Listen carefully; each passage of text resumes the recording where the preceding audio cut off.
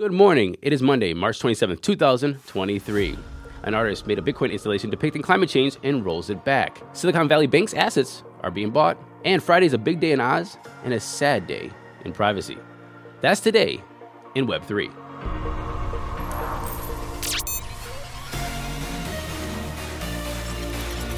Good morning, everybody. Welcome back. Please do me a favor before we get started today. Please like, subscribe, share these videos, this podcast. If you're listening to the podcast, if you're listening to the podcast, please be on Apple Podcasts or Spotify. Click those 5 stars. Leave us a comment. If you're here on YouTube, leave comments below if there's any topic that you think that you want to converse on, because I would love to have conversations about anything that we say today.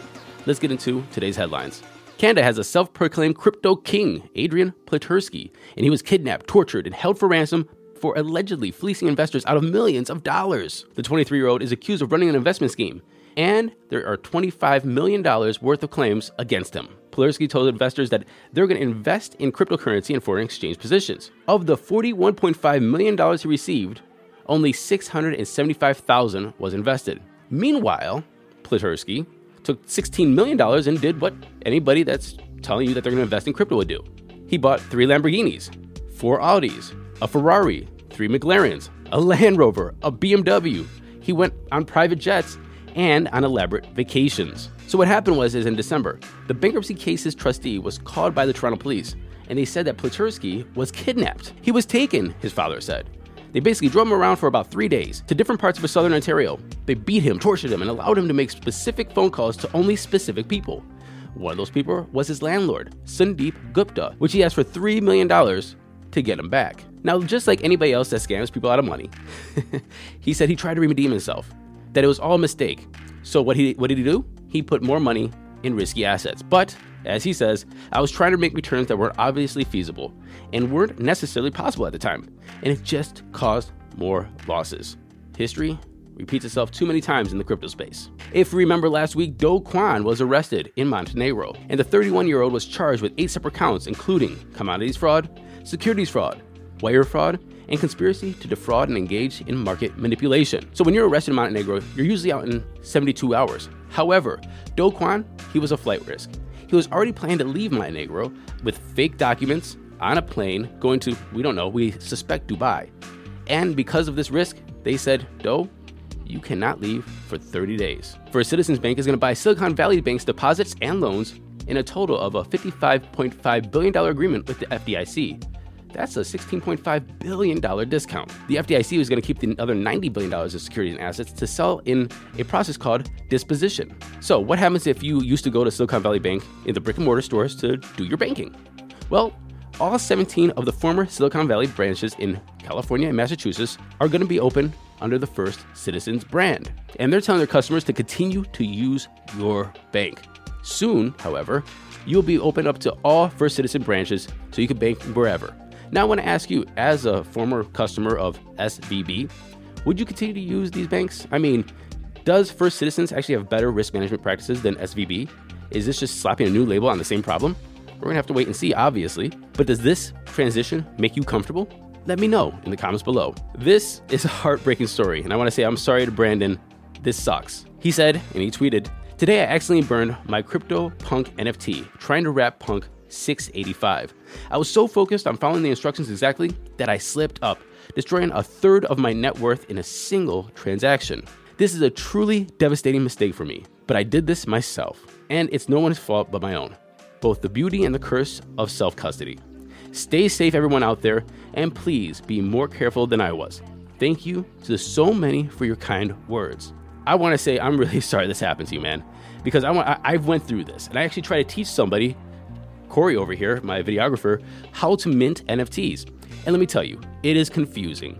Minting, trying to use the test net, trying to transfer it, trying to get it back up onto OpenSea or wherever your marketplace you're trying to use. I was trying to use on Manifold, and going through that whole process, that's the beauty and the curse of self-custody. Also, we can get better user interfaces as well. The thing I want to push back on a little bit with this one is the most common comment on this was, you put 1/3 of your net worth into a CryptoPunk? Look, I don't know when he bought it or when he didn't buy it, but if you had a CryptoPunk and you're not worth that much, it could be 1/3. I'm just happy he has 2/3 out there. And you know what?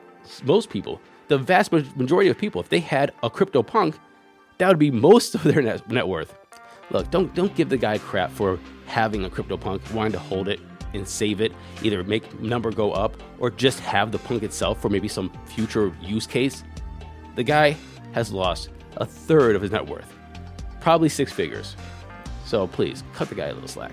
Optimism-based lending protocol Kokomo Finance has been suspected of a $4 million exit scam. It dropped 95% in minutes.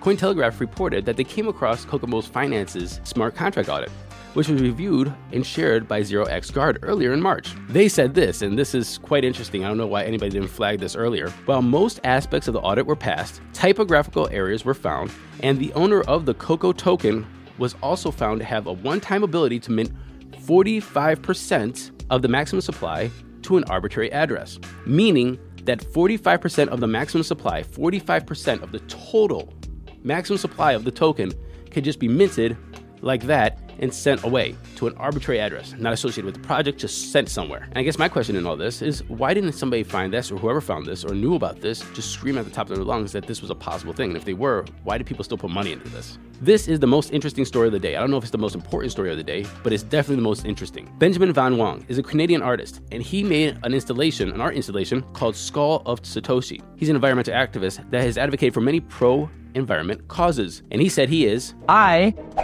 am pro-environment. And since I spent the last few years highlighting issues like fast fashion, ocean plastics, and electronic waste, I wanted to find a way to create a symbol that could help accelerate change. Obviously, this installation was made to convey the negative impacts of Bitcoin proof-of-work mining. And he said, I just spent 6 months pouring my heart and soul into building this amazing installation to inspire real change for something that few seem to care about. Then, Bitcoin Twitter noticed, and the roller coaster began.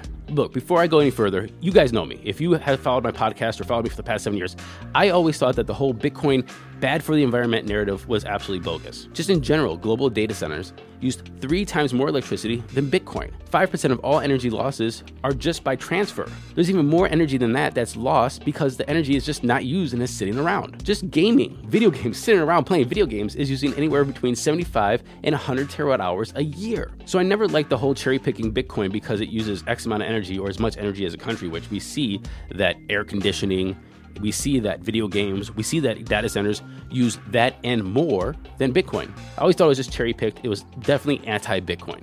And yes, the Bitcoin community came out, told him some things, and he changed his mind. But the guy now is walking it back, saying not only does he like Bitcoin, which he did say originally in his video, however, he's walking it back and trying to explain that he was wrong about the proof of work and the whole environmental impact, which is okay. You could change your mind. Anybody could change their mind, and I feel that. But if you're an artist and you make art, you have to stand behind your art. Now I feel like that this art is worthless. Look, Dave Chappelle has never walked back the closer. The LGBTQAI plus community has always come out after him. He has never walked back his art. Chris Rock just came out with a Netflix special blasting Will Smith in the slap. Never walked it back. And you never see Banksy apologizing for any of the art that is socially provocative. Why? Because you put the art out there if you're an artist. You let the people decide. You let them interpret it. You let them have the discussion. And if you change your mind, go make more art. Have art be the answer to art. But here's the thing. If you're wishy-washy about what you made, now I'm wishy-washy about you as an artist. I'm wishy-washy about you as your process. I'm wishy-washy about you and your opinions. If you did not think this through when you were making your art, how can I trust you and your art in the future? So I say, 1, I've always said that Bitcoin was being cherry-picked for environmental problems. I say 2, thank you for having a conversation about it and changing your opinion. I think that's great. That's about personal growth. But 3, you are making a mistake. You've discredited yourself, discredited your art, discredited your process, and is falling victim to the same kind of cancel artist culture that's happening, and you capitulated. And finally, on Friday, Australia is going to begin its CBDC pilot. They're going to be testing out offline payments, tokenized foreign exchange settlements, and livestock auctions. The pilot will contribute to hands-on learning by industry, and it will contribute to policymakers' understanding of how CBDCs could potentially benefit Australia's financial system and economy. Either the author of this left this out, or it was just not mentioned. Who's studying privacy and the privacy of the citizens? Now, let's get into those crypto prices. Here comes the money. Here we go.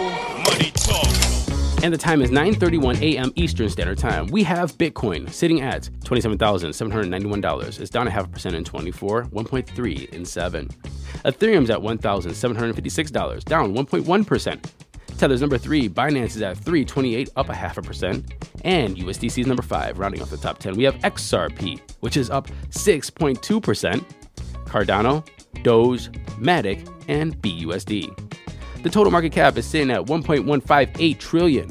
We have a BTC dominance of 46.3 and an ETH dominance of 18.5. And that was our show today. Again, please subscribe, share, and I will see you Tuesday. And until then, happy hodling, everyone.